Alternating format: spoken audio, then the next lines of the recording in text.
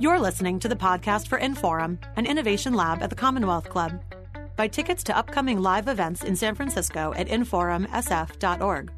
Want even more Inforum? Find us on Twitter, Facebook, and Instagram as InforumSF. Hello, and welcome to today's virtual program with the Commonwealth Club and Inforum. My name is Lara Bazelon. I'm a law professor at the University of San Francisco School of Law, and I'm very excited to be in conversation with Sam Harris today. First, we want to thank all of our Commonwealth Club members, donors, and supporters because you make all of this possible. So we're so grateful for your support, and we hope that other people will follow your example and support the club during these uncertain times. As I said, I'm joined today by Sam Harris, who is the host of the very popular podcast, Making Sense with Sam Harris. And he's the author of a new book, Making Sense: Conversations on Consciousness, Morality, and the Future of Humanity. Every week on Making Sense, Sam and his guests analyze the human mind, and they offer their takes on society and on current events. This book shares 12 of Sam's favorite conversations from his Making Sense podcast, and they're meant to really push traditional topics in unconventional directions. Sam Harris is a believer that conversation is our path to survival, no matter how difficult or controversial the conversation is, that it's really our only way through all of this. So Sam and I will be talking about many of the topics in his book and other topics as well. And I want to hear questions from you and take questions from you. So if you're watching along with us, please put your questions in the text chat on YouTube, and we will be getting to them later in the program. And thank you so much, Sam Harris, for joining us. Hey, Laura, pleasure. Thanks for doing this. So I'm going to dive right in. And I wanted to talk to you about a podcast that's not featured in your book, I think probably because it's so recent. You recorded it over the summer, and it's called Can We Pull Back from the Brink? And you start the podcast by saying that you want to address the political and social ramifications of police violence and racism. And you say, and this is kind of your thing, I think, that conversation is all we have, and without conversation, we have violence. And yet, in the podcast, you express real concern about whether an honest and thoughtful conversation about police violence and racism is even possible, and that you're trying to have one in your podcast is even potentially dangerous. So I wanted to ask you, why did you say that, and what is it that you feel about the dangerousness part? Well, it's just such a polarizing issue. I mean, it really is the radioactive issue of the moment. I mean, there's a few others in line right after that, but I think it's probably the worst one, and certainly in the U.S., which is to say it is the most difficult to talk about in a dispassionate way that remains sensitive to facts, that doesn't demonize those who disagree with you or seem to disagree with you, that extends a principle of charity to their arguments such that you're actually dealing with their arguments and not some straw man version of it. So it is the topic on which I find our conversation breaking down in a way that's almost guaranteed. I mean, it's just what you see, especially as gets amplified on social media. It's just one funhouse mirror, set against another. And it's producing, I mean, unfortunately, up until very recently, many of us could take refuge in a nostrum like, Twitter isn't real life. But more and more, it feels like Twitter really is determining what happens in the real world. And, as we know, just by network dynamics, in a space like Twitter, you can have extreme views that get amplified and capture the totality, or seem to capture the totality of a conversation, such that they silence the majority of opinion on any given topic. And I think that, so what we've built for ourselves is a kind of psychological experiment where we have created tools that select for misinformation, select for outrage, and empower the most extreme views on any topic, this included, and make them seem perhaps more representative than they are. But then that becomes a kind of self-fulfilling prophecy, because they wind up silencing, the majority sane, commonsensical opinion on any topic, really. So I guess I wanted to follow up on that in a couple of ways. One, to ask you whether you agree with Bari Weiss's statement when she resigned from the New York Times and she said, Twitter isn't on the masthead, but Twitter is the editor. And do you feel like Twitter has kind of taken on that role in media and social discourse? And then kind of related to that, whether you agree or disagree with that statement, you are choosing to engage. And so I'm curious in particular with respect to, can we pull back from the brink, what kind of trepidation you had about putting that out in the world, and also what kind of a response you got. Yeah, well, I think Bari certainly has a point with respect to the Times and other otherwise, the most respected organs of journalism we still have. So you take the Times or the Atlantic or, New York Magazine or just the Washington Post, not Fox News, not MSNBC, not overtly partisan sources of information. They're still captured by what happens on social media to a degree that is effectively making them, outrage machines. People are writing misleading headlines, it seems to me, more often. And so, the clickbait principle is still operative. And they're, while most of those rely on subscriptions, they also rely on ads. And so they really care about clicks. And it's on some level, it's what, Facebook and the rest of social media has done to the business model of journalism. And none of it's healthy. Right. And so, I do share Bari's concern about the Times in particular. I think just what we know, from what went on behind the scenes that leaked out, from Slack and elsewhere. There's a kind of woke moral panic that, migrated from universities and now has gotten into journalism and tech and just corporations generally. I mean, these people graduated and then they got jobs and they took their identity politics and fondness for one political hysteria or another with them, and so it's quite amazing what happens behind the scenes at the Times, at least on Bari's account and based on what has leaked out. So I'm worried that that there are too few grown-ups in charge, right? And we're I set that line not at age, but at a willingness to, again, function by certain norms of journalism and intellectual rigor that we all really rely on. I mean, just, again, a principle of charity, the effort to get a person's position right before you criticize it, as opposed to just sliming people with whatever you can imagine will stick, hoping to destroy their reputation so that no one pays attention to them, which more and more that kind of defamatory impulse, which is massively encouraged on a platform like Twitter, that has migrated into behind beneath the masthead of a publication like the Times, where you'll see takedowns of people published that are just frankly bizarre. I mean, they're not really journalistic. They seem to be a kind of creeping extension of what's happening on social media. So on that topic, and you mentioned that it started in academia, and of course, I myself am in academia. I wonder if we could all benefit from one of my favorite jury instructions in California, which says to the jury, if you're given two explanations, one of which is consistent with innocence and one of which is consistent with guilt, and they are equally plausible to you, you must pick the explanation that's consistent with innocence.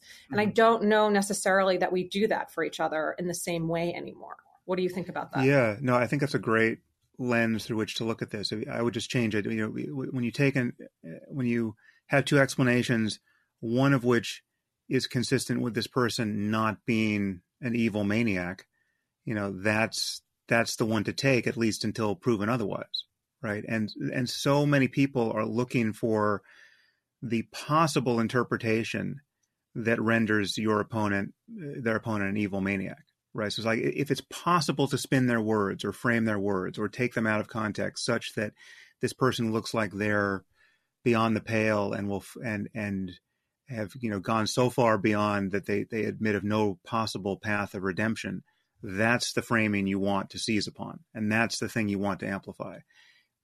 And that is, more and more, that is the default position in politics and in the discussion of anything related to politics, certainly discussions of race and and Me Too and anything else that is, we know is so fraught at the moment. If you can make your opponent seem to be totally irredeemable, anything's fair game. And I mean, I've dealt with so many people who, ostensibly are journalists who fall prey to this seeming imperative on their side to, slime people at any cost. That, yes, so to go back to your question, that's why I perceive this topic to be so dangerous to touch in a podcast. Even, though the podcast offers me, my own podcast offers me the best possible forum, because I can talk for as long as I want. I can take my foot out of my mouth if I, put it in there, or if I, certainly if I notice it's in there, because I can edit it. It's not live. So you can be sure that whatever escaped, into the wild from my podcast got there because I wanted it there. I had a second and third opportunity to decide, oh no, I didn't say that quite right. And that's going to be, maliciously spun against me.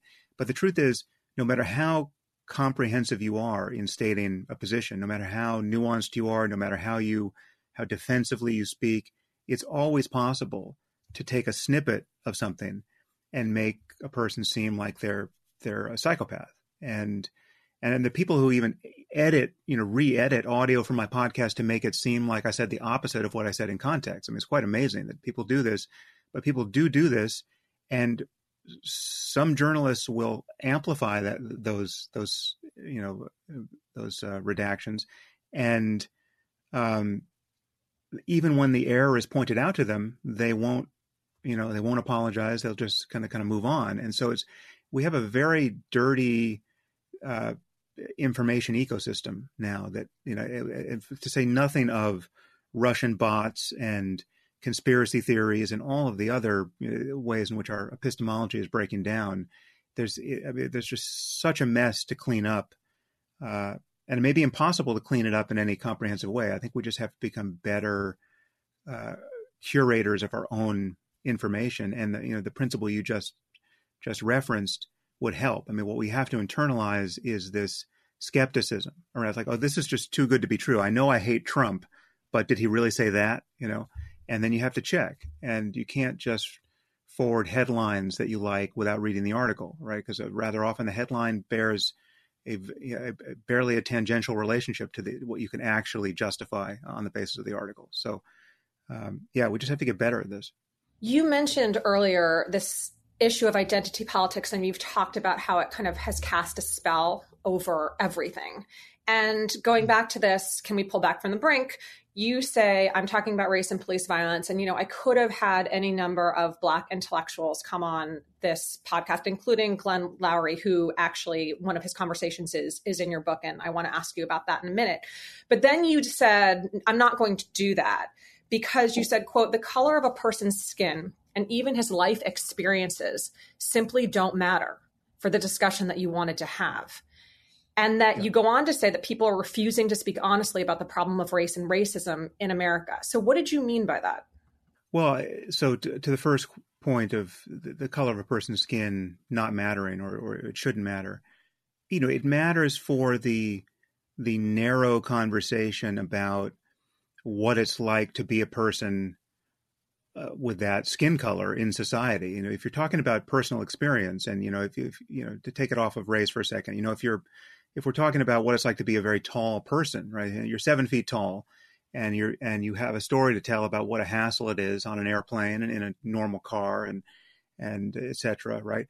Well, then of course the specific attributes of you as a person, and even your group membership, say, in the club of all tall people, right? Well, then all that's relevant to a certain kind of conversation, and it's there's nothing wrong in referencing it or focusing on it. But for most of what we have to talk about, what it means to have a fair society, what it means to grapple with the problem of inequality across the board, how we can spread opportunity around, and how we can get everyone a good education, and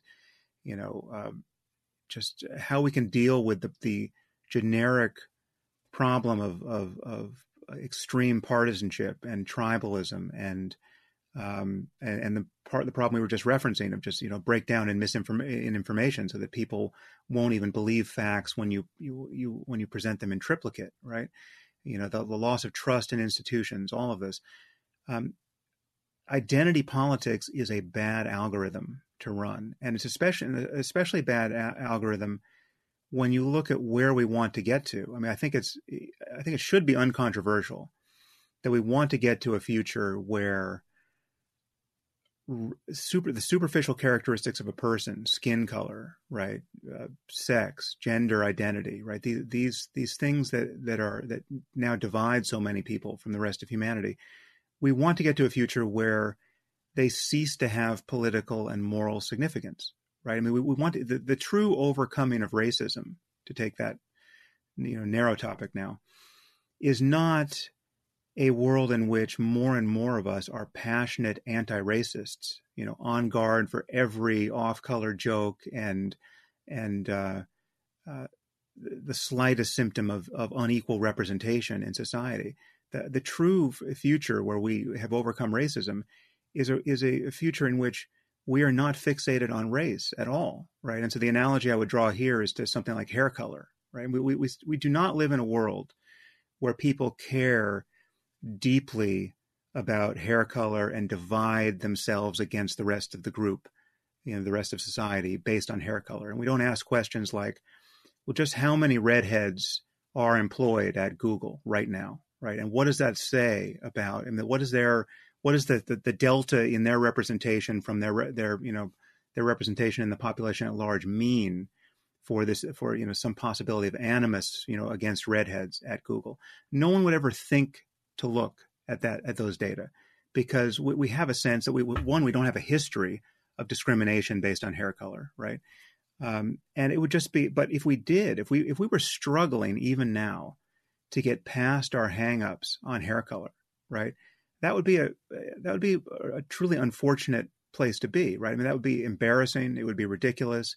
We would want to overcome it as quickly as possible.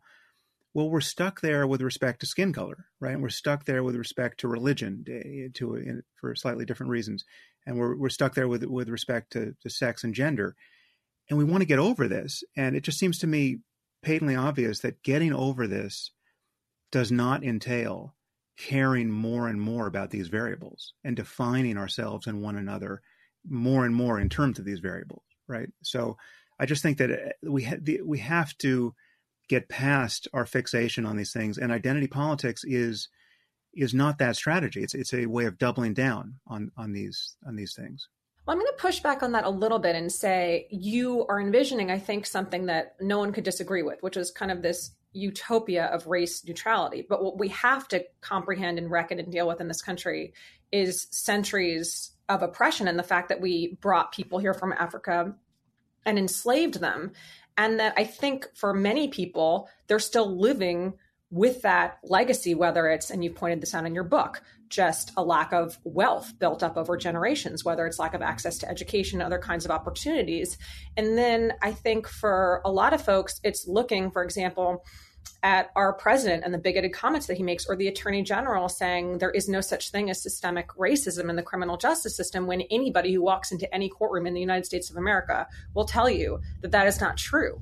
And so I guess because we're not even close to that place, how are we supposed to get there unless we do drill down on this kind of systemic entrenched inequality? Yeah, well, I think we do need to drill down on it. But my main concern there is that we not find racism where it doesn't exist, right? It's become almost a religious precept on the left that racism explains every disparity we might find, right? So any way in which you can find that life is worse for people of color, the only acceptable explanation for that in now the catechism of wokeness is either white racism, like the conscious attitude of caring less about people who are not white, or systemic racism, which is to say some system that is systematically biased against people of color, whether or not there are any white racists left to enforce that system, right? but the onus is still on white people because they don't care enough about systemic racism to fix it. So in either case, we're purporting to find racists everywhere. Racists at the Academy of Motion Pictures, and racists in sports, and racists in our elite institutions at Harvard and Yale, and in our journal, our most esteemed scientific journals. Right, everyone is publishing a mea culpa about their own racism. Right, and it has a kind of it has the character of a moral panic. I think it is across the board. Either cynical or a product of fear, but it's certainly less than rigorous and very often, frankly, dishonest. I mean, the honest thing that we have to acknowledge while talking about this is, one, we've made a lot of progress, right? I mean, how could we be talking in this moment as though this is the worst moment in the racial history of the United States? I mean, that's if you look at the images from our streets, and you look at the images from social media, and you look at the fact that you have Hollywood celebrities essentially shooting their own hostage videos, tearfully saying, "I can't believe what an abysmal human being I am. I'm so racist. Someone come and perform an exorcism on me." Right? I mean, people are speaking as though in the privacy of their lives up until about 5 minutes ago, they've just been laughing their heads off about racist jokes, right? I mean, they've just been talking like KKK members in the privacy of their Hollywood mansions, and yet now when if you shine the light of wokeness on them, now they step forward into the light of Twitter and they give you this apology, right? It's pathetic and it's dishonest, because these are some of the most liberal, least racist people on earth. They know it. We know it. Everyone knows it, right? This is a, I mean, on some levels, and this is what worries me about it, because I think it is actually doing harm to race relations in this country. My concern is that the way in which this is dishonest, the way in which this is an overreach, is somewhat analogous to what we all experienced, or those of us who are old enough experienced at the end of the OJ trial. When that verdict came down, and we saw this country on split screen, right, where all the white people in America were horrified, and an endless number, obviously not all, but an endless number of black people and people of color generally just erupted in jubilation, right? Now, the reason why that was so damaging is because virtually everyone knew he was guilty, right? And everyone knew that everyone else knew it, right? No one thought that all of these people celebrating really thought he was innocent, right? What we were witnessing is a mass jury nullification of the country, right? We were witnessing. Now, obviously, there are some people who probably thought he was innocent, and we can have our own criticism of that. But the main take on this was, okay, this had nothing to do with truth, right? This had nothing really to do with justice. This was a cynical and tribal, essentially fuck you to the rest of the nation. And it has a slightly different structure. It wasn't exactly the same moment, but the optics of it were similar to me in that people know that this is not, so much of what's being said at this moment isn't true. Right? They know that the explanation at this hour for the level of murder we're going to see this week in Chicago isn't merely white racism, right? There are other problems, right? And the onus is on the black community almost entirely at this moment to figure out what's going on in inner city Chicago, right? And we also know that defunding the police is not a remedy for what's going on in inner city Chicago, right? Now, not to say we don't need police reform, but we need an intelligent discussion about the actual causes of disparities in crime and violence, say, and entanglement with the police. And so, too, with wealth inequality and everything else that worries us, right? We're right to be worried about these things. But merely calling everyone in sight racist and admitting to your culpability, when you're a Hollywood movie star who's done nothing but check every box on the liberal, scorecard for the last 20 years. It breeds a lot of cynicism, and I'm especially worried at this moment that it's going to give us 4 more years of Donald Trump, whatever the polls say at this moment. I mean, that if we get 4 more years of Trump, this will be the reason, right? That's my thesis, and I'm doing whatever I can to make that less likely, but it worries me.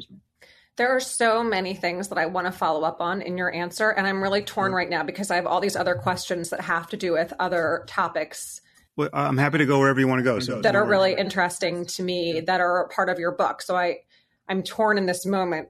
Okay, I'm going to ask you a different question that follows up on what you were talking about with respect to 4 more years of Trump, and that's this. One of your conversations in the book is with Timothy Snyder, who's a history professor at Yale, and he wrote a wonderful book called On Tyranny.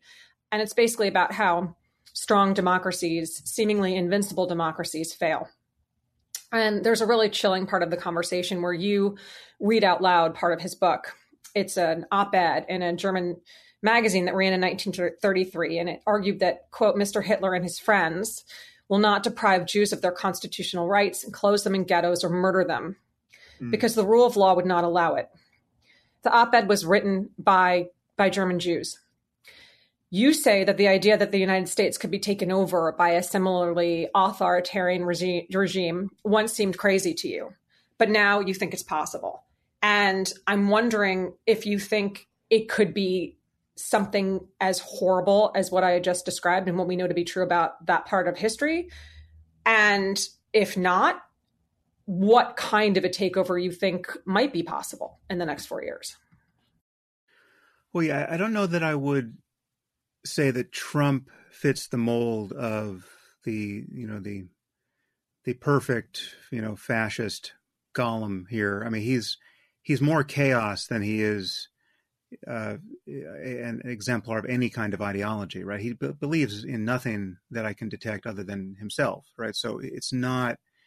On some level, I almost feel like we've dodged a bullet. I mean, despite all of the harm he's caused and might yet cause, what he's done is he's revealed this weakness in our system, and I don't know how we correct for it. But I mean, it's absolutely clear that it's possible for someone to come to power in the United States now who is totally unfit for the office of the presidency, and advertises his lack of fitness with every breath, right? And still he can win the approval of something like 40% of Americans who gather around his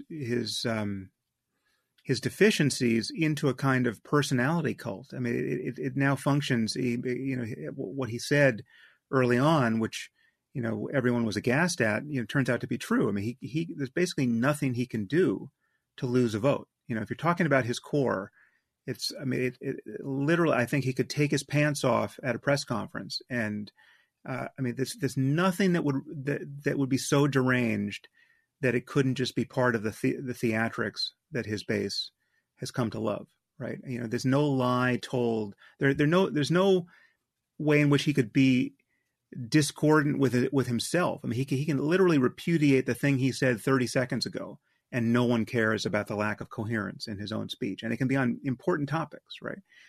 So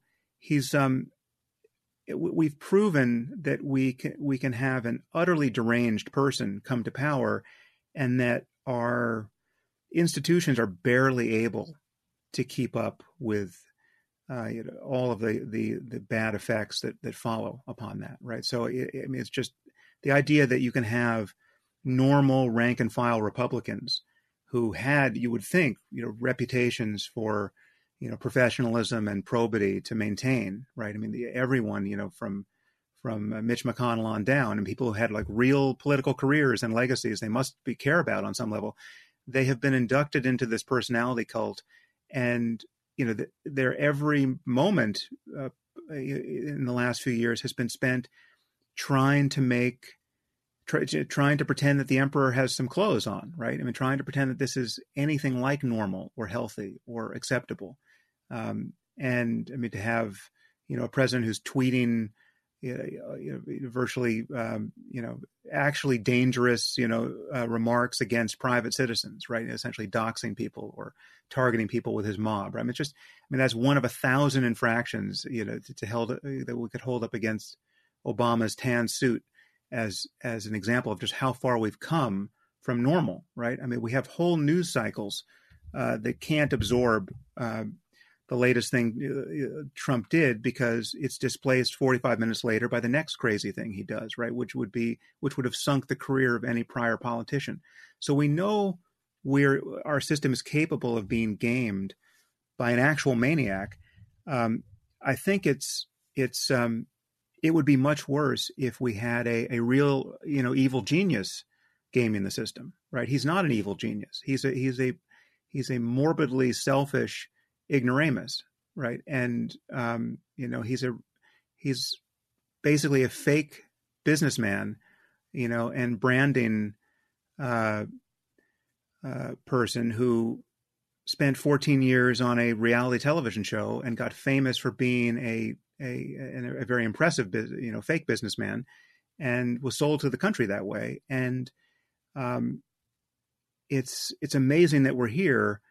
But I share. I don't know if Snyder is currently striking exactly the same notes he was when that book first came out. But I take his basic message is that we're clearly at risk for tyranny, given how fully we've succumbed to the power grab of one of the most mediocre people I can name. Right? It's just amazing how few talents he actually has, and that he's gotten this far, right? He has the only talent he really has is a great awareness, apparently, of what 40% of America will accept, and how he can play that, how he can leverage that desire to just see a wrecking ball swing through the status quo.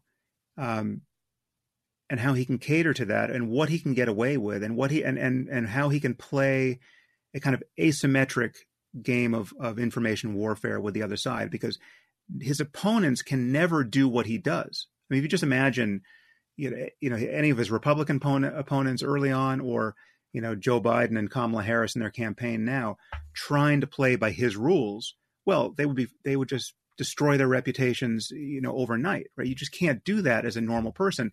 He's figured out how to behave like this monstrosity, and to have people just tear up their scorecards. Like, we can't even figure this out anymore. Let's just enjoy the show.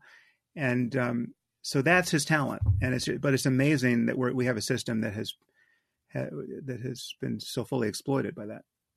Well, I don't know if you agree with me about this, but I actually think that he and some of the people working for him have done things that are truly evil and to some degree irreparable. And I don't know if what you're saying is he's too crazy and incompetent and unintelligent to be as destructive a force as someone like Stalin or Hitler or Mao. And you're saying that that's the difference, really, that he doesn't kind of have the vision or the capacity to do that kind of harm. But I do think that he's done a tremendous amount of harm and a tremendous amount of norm smashing, and that he does have this love of dictators and authority figures, and that he's said things like 12 more years, and it really does make you wonder. So I guess, one follow-up I have is whether you feel like he is substantively different than other really, really evil dictators. And then the other question I have kind of related to that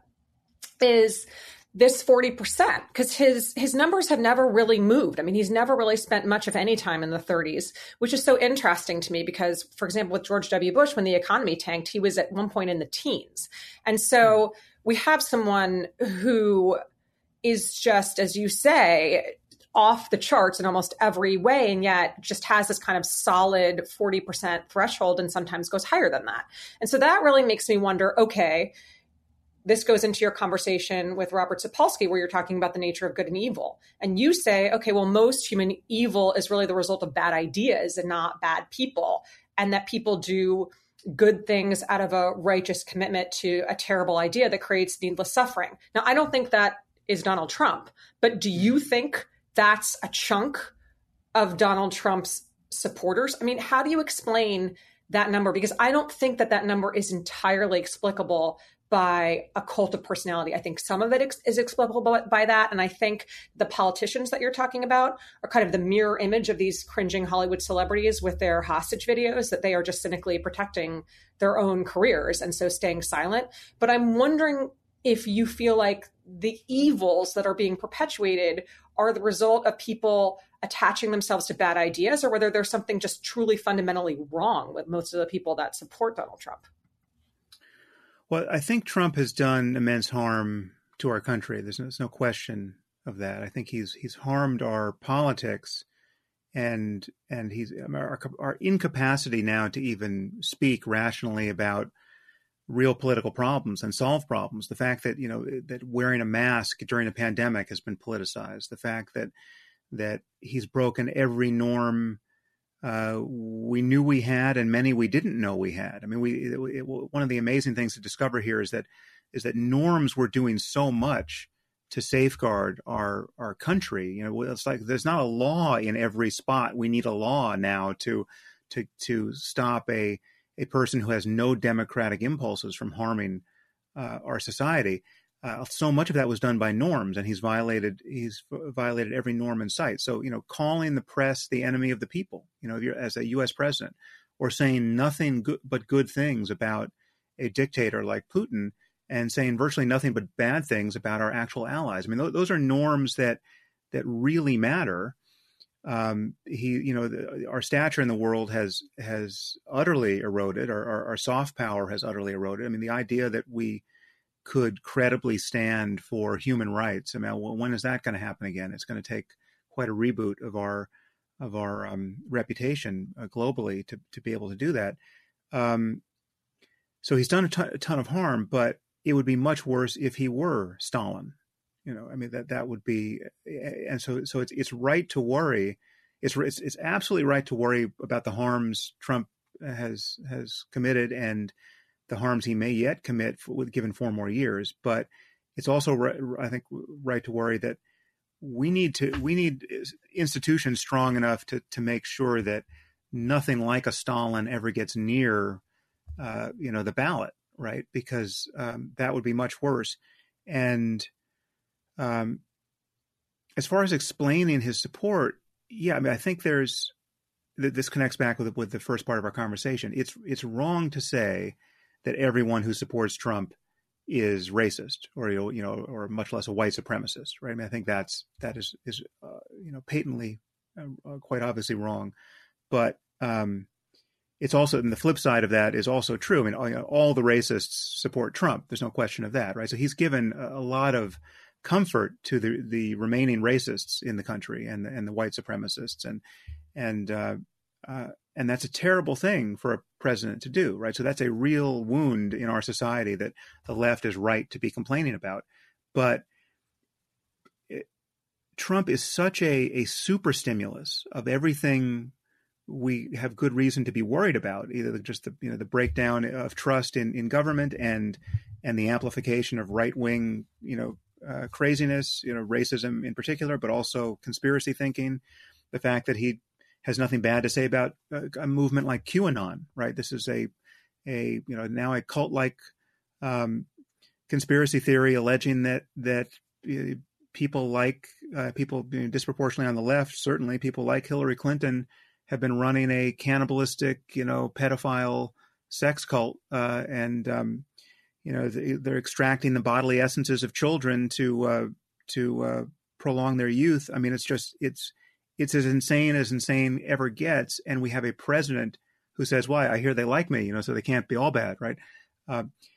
It's all of that's terrible. But the reality is that he's deranging the left too. So much of what I've just complained about on the left, the overreach, the dishonesty, the moral panic, is what happens to the left when you elect a president like Trump, right? He is this kind of super stimulus for leftist conspiracy thinking and leftist unreason and an inability to compromise, an inability to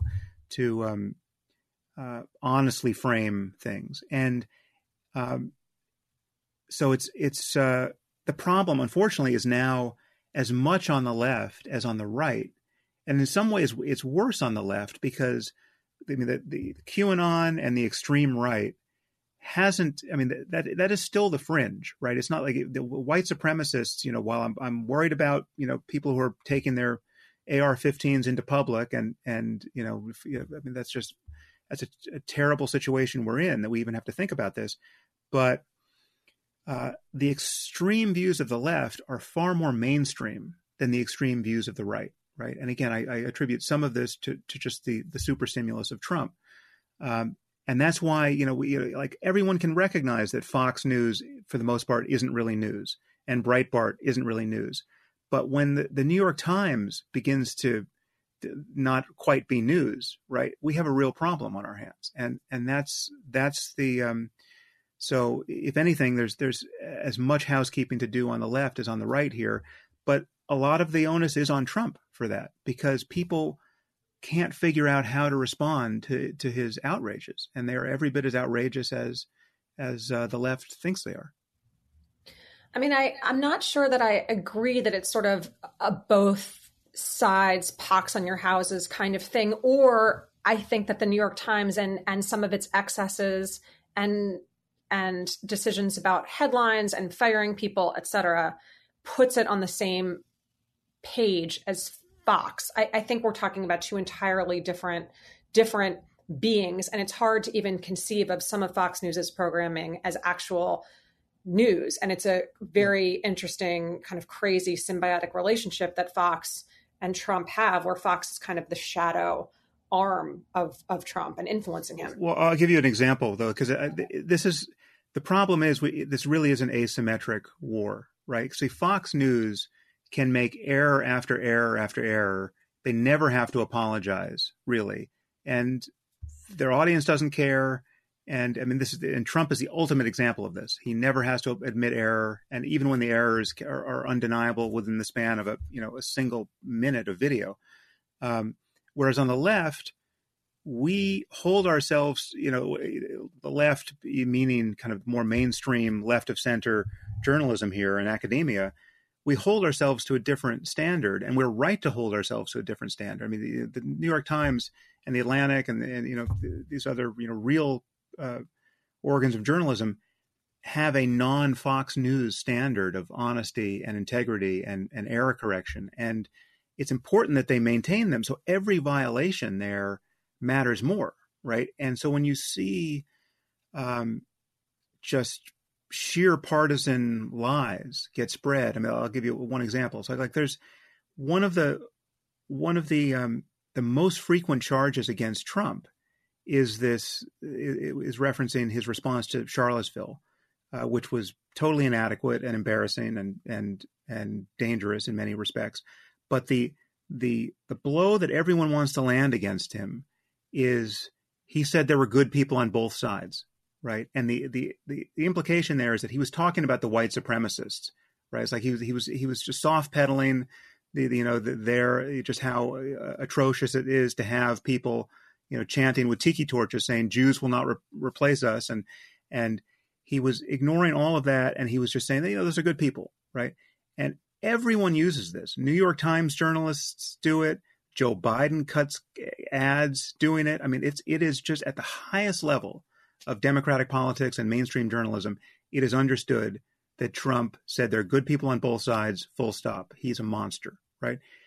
If you look at the press conference, you watch the video, it's there to be found on YouTube.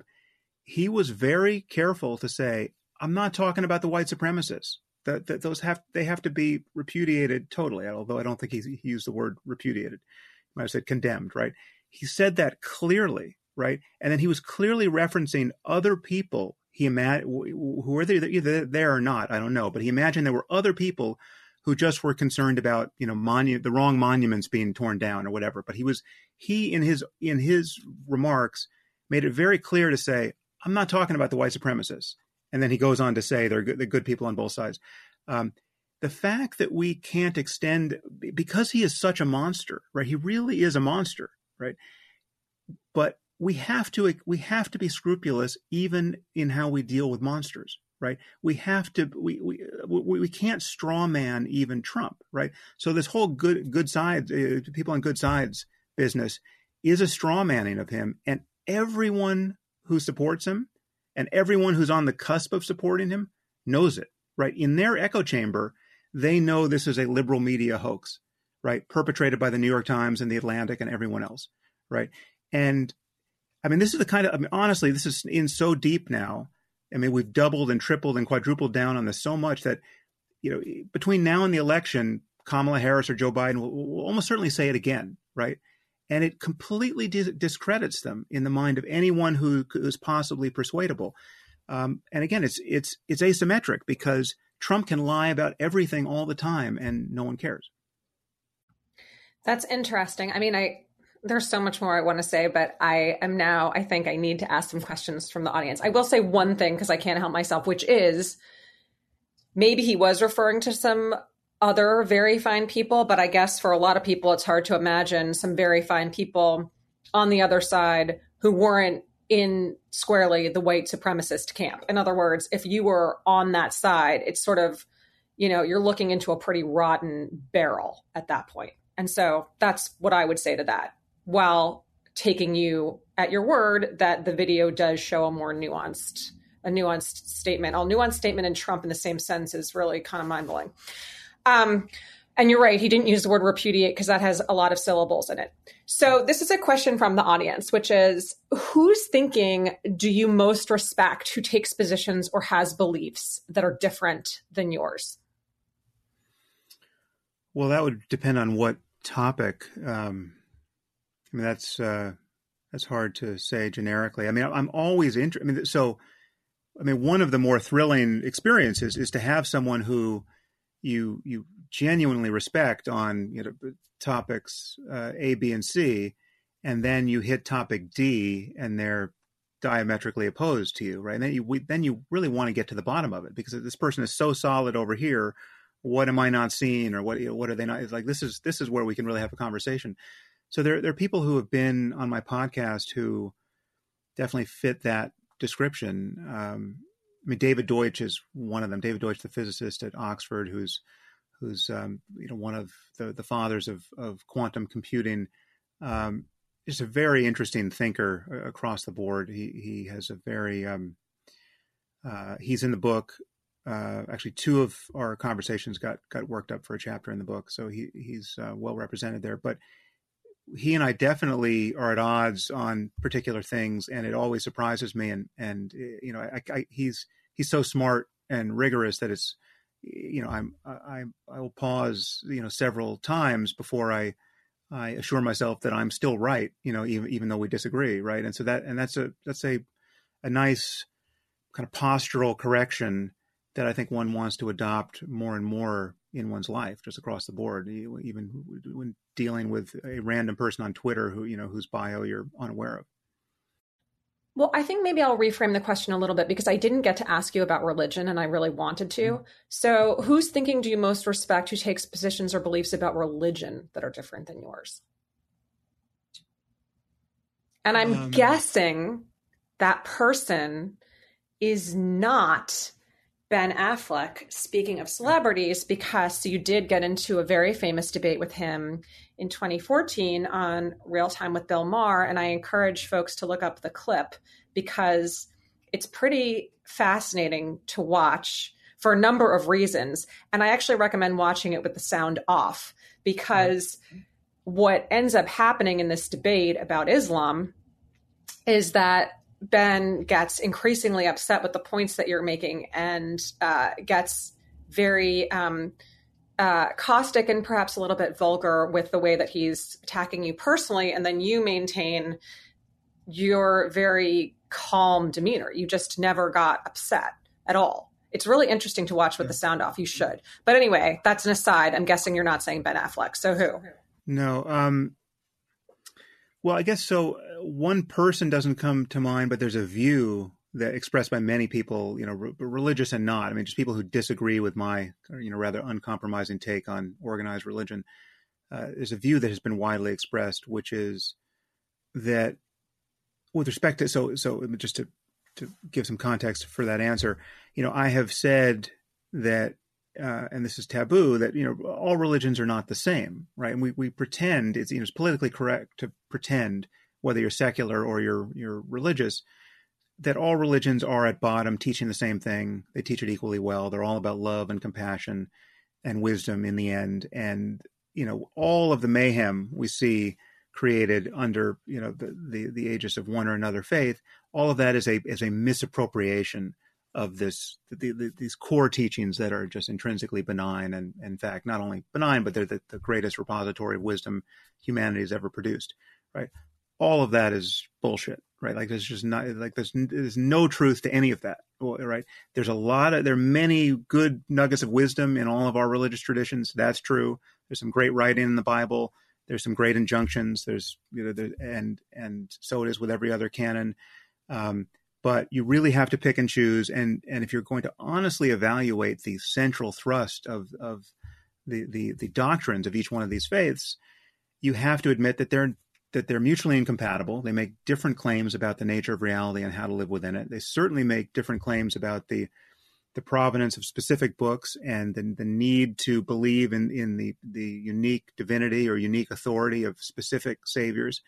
And they castigate the non-believers. I mean, they most of them agree on just how unlucky you are to be a non-believer in the one true faith, right? But they each mutually annihilate one another on that score, and in particular, they're different in ways that are crucial for conflict we see in our world today, right? And so at the point I was talking on Real Time to Ben, and long before that, after September 11th, I was focused on Islam, rightly for being the unique source of this idea, this suicidal death cult of jihadism, right? I mean, jihadism was an immense problem.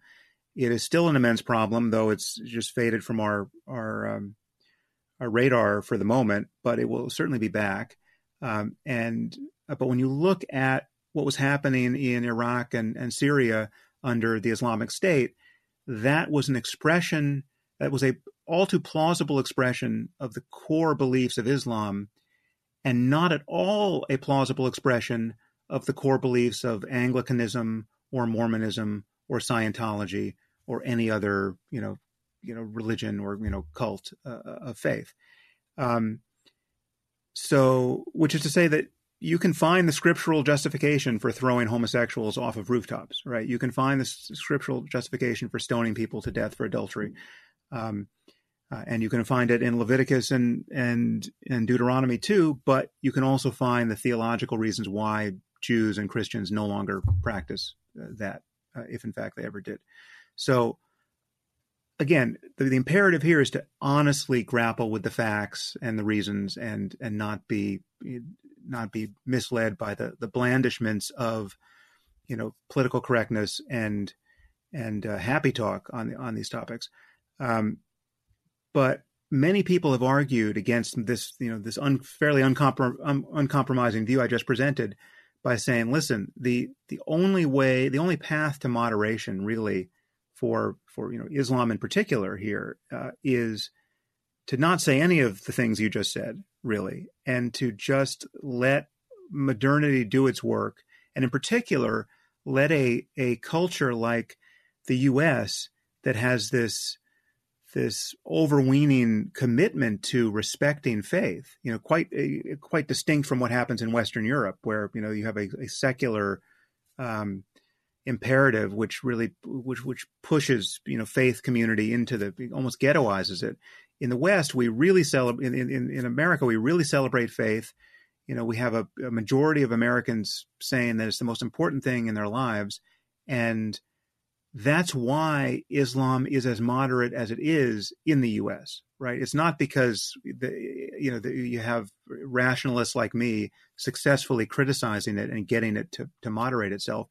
It's that you have evangelical Christians and Bible thumpers of every sort saying, you should be thumping your Quran to your heart's content because religion is the most important thing in the world, and in America we understand that, right?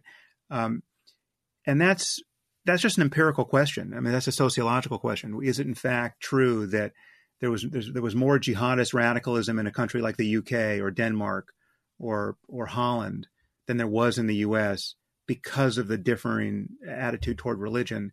Whereas I've been arguing that we should be much more like Western Europe in our attitude toward religion. Now, I'm not sure that's the case, but there are many very smart people who have come back, hard against me, saying you're wrong. And it's, the silver lining of our, religiosity in America is that it has integrated the Muslim community much more into America, and that is the path toward basic sanity for us. And that's, again, we don't know who's right at the moment. So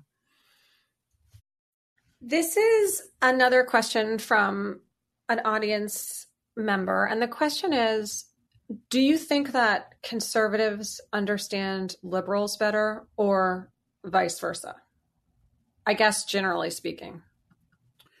That's an interesting question. I haven't thought about it in those terms, but there is an asymmetry there, which I think could be summarized that way. I mean, so I'll tell you how I experience it. I experience, because I'm liberal across the board. I mean, it's not that the left might not be outraged by that claim, but the truth is, I mean, if you look at the kind of canonical social attitudes you need to have to be liberal, I check all those boxes. So I think wealth inequality is an immense problem, and we should do a lot of redistribution.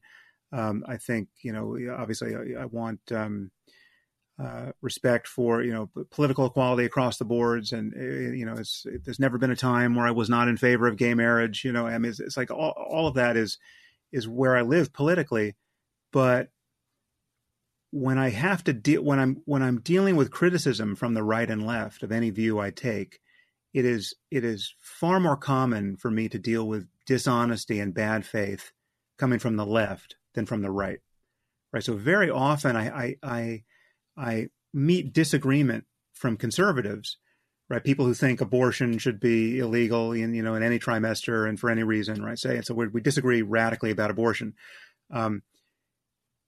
There's no need for that person who's very far to the right of me politically to misrepresent my views before engaging with them, right? And so rather often, so whether it's abortion or whether it's my take about religion, so often I'm seeing a conservative honestly interact with my views, and then we just disagree about facts or arguments or whatever. Whereas on the left, I'm getting an utterly bad faith, seemingly calculated misrepresentation of my view. I mean, someone basically pretending to be a mind reader. It's like you say you don't believe X, but I'm going to say you believe X, and that's the view I'm going to attribute to you, right? That is so common on the left right now, and it's so crazy making that it accounts for why so many people in my position of being on the left in all things but wokeness spend a lot of time criticizing the left now. Every bit as much time as we spend criticizing Trump. So that if that's sort of the flip side of this, of the answer to this question. I mean, there is I often have the experience of being clearly understood by conservatives and then disagreed with, and I can see that, people on the left are, I mean, if they don't understand me, they really don't understand conservatives, right? If they're willing to attribute fictional positions to me and demonize me, they're absolutely doing that to conservatives. And so, yeah, there's something to that disparity. So you get a tiny bit of extra time to answer the Commonwealth Club last question. You're getting about 90 seconds instead of 60. So what is your 85-second idea to change the world? Well, as would come as no surprise, it relates to much of what we've been talking about. It really is having as our default position One, an understanding that conversation is our only tool to persuade other people and change their behavior, right? Only tool short of force, right? Or force of numbers, right? So conversation has to work in the end. We have to be able to talk to people. I mean, the people we can't talk to, we have to find some way to physically control, right? I mean, that when the stakes are sufficiently high. So once you see that is the imperative, socially, politically, then the norms of conversation we've been talking about have to be considered sacred, right? I mean, you have intellectual honesty is a sacred principle, right? That has to be your religion, right? Being honest with yourself and with other people, right? That it's an ethical imperative. It's the only rail we can ride toward a future in which we can collaborate with one another in an open-ended way. I mean, it's the only thing that guarantees your capacity to be honest and honestly grapple with facts and the consequences of arguments is the only thing that guarantees that no matter how far we start out from one another on a given position, that our worldviews can ultimately cohere if we just continue the conversation long enough. If I just get you the facts you need to be persuaded, right? But once you decide to not honor those rules, once you say, well, listen, I'm just going to play by the rules that 2 + 2 = 5 because it works for me, right?